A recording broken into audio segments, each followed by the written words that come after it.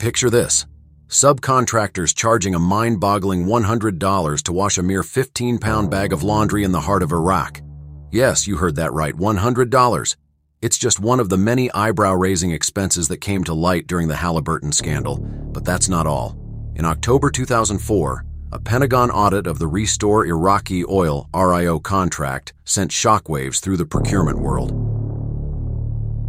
Out of a staggering $875 million in invoice charges examined, a whopping $108 million was deemed questionable or unreasonable. It was as if the rules of logic had been thrown out the window. One glaring example of this financial absurdity was Halliburton's claim that they spent $27 million to ship liquefied gas to Iraq. The catch: they had purchased the same gas in Kuwait for a mere $82,000.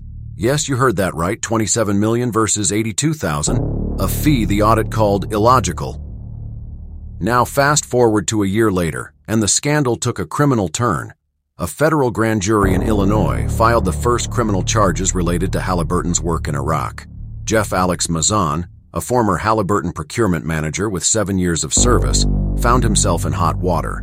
He stood accused of taking a jaw-dropping $1 million kickback for awarding an inflated government subcontract to a Kuwaiti firm. The numbers are staggering, the deceit is mind-boggling, and the consequences are far-reaching.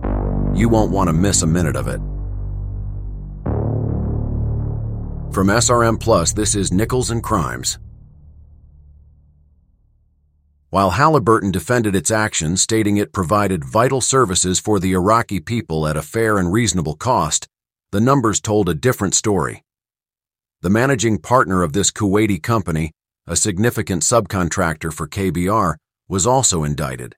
Halliburton's top brass were quick to point out that their internal audit had identified the issue, leading to the firing of 2 employees and a restitution of $6 million to the government.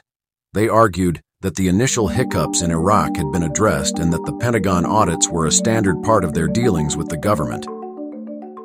CEO Lassar urged patience, stating, "People need to wait until that process is completed before they make a judgment as to our performance in Iraq." But with mounting evidence and growing scrutiny, many were left wondering just how deep the rabbit hole went. As the drums of war beater in the lead-up to President George W. Bush's invasion of Iraq, a storm was brewing in the corridors of power. Bureaucrat Bonatine Bunny Greenhouse, with her meticulous attention to detail, found herself on a collision course with a juggernaut, the Halliburton War Profits Express. Dick Cheney, the vice president, had a storied past with Halliburton. After his tenure as Secretary of Defense under the first Bush administration, he transitioned to lead Halliburton, positioning the company as a major beneficiary of military contracts. Now with the Iraq War on the horizon, Halliburton had its eyes set on a lucrative prize, the $7 billion Restore Iraqi Oil (RIO) contract. Greenhouse, in her testimony at a Democratic Senate hearing, painted a picture of undue influence and overreach. Despite the Office of the Secretary of Defense, OSD, delegating the RIO contract to the Department of the Army, the OSD's fingers remained firmly on the scales. They exerted control, ensuring that KBR, a Halliburton subsidiary, secured the contract. Greenhouse's objections, particularly concerning the lack of competitive bidding and the unusually long 5-year contract duration, fell on deaf ears. In the vast machinery of the U.S. government, Bonatine Bunny Greenhouse was a cog that refused to turn blindly. As the top procurement official at the U.S. Army Corps of Engineers, she was the gatekeeper, ensuring that contracts were awarded fairly, transparently, and in the best interests of the nation. But as the winds of war gathered, she found herself facing a corporate behemoth, Halliburton. Halliburton, with its sprawling influence and deep pockets, was securing billions in contracts, and Bunny couldn't help but wonder, why was this Texas Titan, which controlled over half of all rebuilding efforts in Iraq, receiving such preferential treatment? Why were they awarded contracts without the standard competitive bidding? And why were other competent firms sidelined? But Bunny wasn't just a silent observer. She was a force to be reckoned with. Her meticulous notes, her persistent questions, and her unyielding commitment to transparency made her a thorn in the side of those who sought to bypass due process, and for her diligence, she paid a price. Stripped of her influential position, she was cast aside. But Bunny wasn't one to be silenced. Who was this indomitable woman? Bunatine Greenhouse was more than just a bureaucrat. She was a guardian of ethics in a system that often overlooked them. She was a woman in a male-dominated hierarchy, a black voice in a predominantly white institution. But more than anything, she was fearless. Halliburton and its subsidiary KBR might have had the contracts, the money, and the influence, but in Bunny Greenhouse they found an adversary they hadn't counted on. She wasn't just challenging contracts, she was challenging the very system that allowed for backdoor deals and unchecked power. And as the saga unfolded, the world would come to see the true cost of integrity. In the hallowed halls of the U.S. Army Corps of Engineers, a storm was brewing. Bunatine Greenhouse, the woman who had been a beacon of transparency and fairness, was about to face the full force of an institution that had seemingly turned against her. The date was October 6, 2004. The setting, the imposing office of Major General Robert Griffin. As Greenhouse walked in, she could sense the weight of the moment. The general's demeanor was cold, his intentions clear.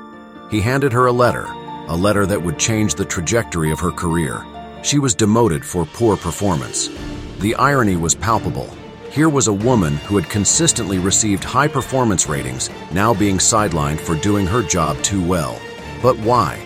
Why was the Army Corps so eager to push through contracts for KBR without the due diligence of competitive bidding? Why was Halliburton, a Texas Houston-based oil and gas company, receiving special treatment? And what role did Vice President Dick Cheney, a former Halliburton CEO, play in this intricate web of power and influence? As Greenhouse grappled with her demotion, questions swirled. Other companies, like Fluor and Parsons, were equally capable of servicing the military. Why were they not even considered? And as details emerged of KBR's alleged reckless spending and profiteering, the plot thickened. The House Committee on Government Reform, led by the fiery Henry Waxman, delved into the allegations, often met with evasive answers or sheer indifference. But amidst this maelstrom, one thing was clear. Bunatine Greenhouse would not go down without a fight.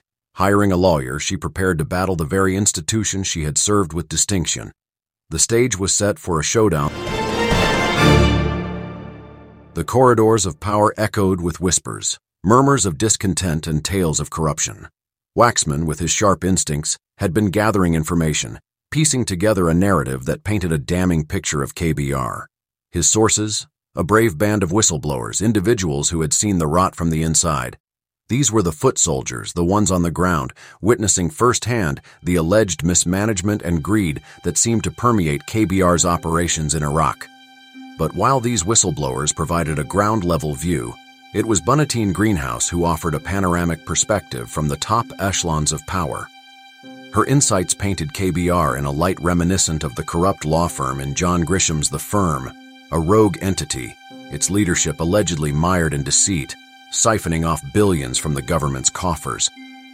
Greenhouse was privy to the inner workings, the backdoor deals, and the shadowy agreements that led to KBR securing those lucrative contracts. She was the key that could unlock the mystery of how a company could so brazenly exploit the system. On a late evening in Washington, the dimly lit office of Michael Cohn, Greenhouse's lawyer, became the epicenter of this unfolding drama. As Greenhouse, ever the diligent worker, walked in with a stack of documents, one could sense the weight of the revelations they held.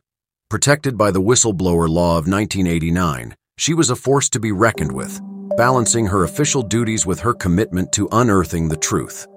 The stage was set. The players were in position. The symphony of whistleblowers led by Greenhouse was about to play a tune that could shake the very foundations of corporate and governmental integrity. Her recounting of events takes us to the beginning, a time when the hallowed halls of the Pentagon, a symbol of America's military might, were abuzz with anticipation. Secure rooms within its labyrinthine corridors were often the birthplaces of covert operations and classified missions. But on February 26, 2003, one such room was the stage for a different kind of operation, one that involved billions of dollars and the future of Iraq's oil. While many people only learned about the procurement controversy because of the audit findings and the arrest of Alex, there's one person who saw this storm brewing long before it made headlines. Greenhouse perceived a deeper game being played, one that extended beyond mere contracts and into the realm of departmental politics and influence. Tune in to Part 3 to hear Bunny's shocking first-hand account of how exactly Halliburton secured the sole rights to the Restore Iraqi oil project. We will find out what really went down in that classified and secret Pentagon meeting in 2003, just weeks before President George H.W. Bush went on live television. On my orders, coalition forces have begun striking selected targets of military importance to undermine Saddam Hussein's ability to wage war. Just who had such deep connections that they were able to influence the bidding process to reward their cronies with billions in contracts, and how far would some go to bury the truth of their role in the scandal? That's next time on Part 3 of the Halliburton Procurement Scandal series. Nichols and Crimes podcast is an SRM Plus production. I am your host, James, signing off. This episode was written and edited by Simba. Until next time.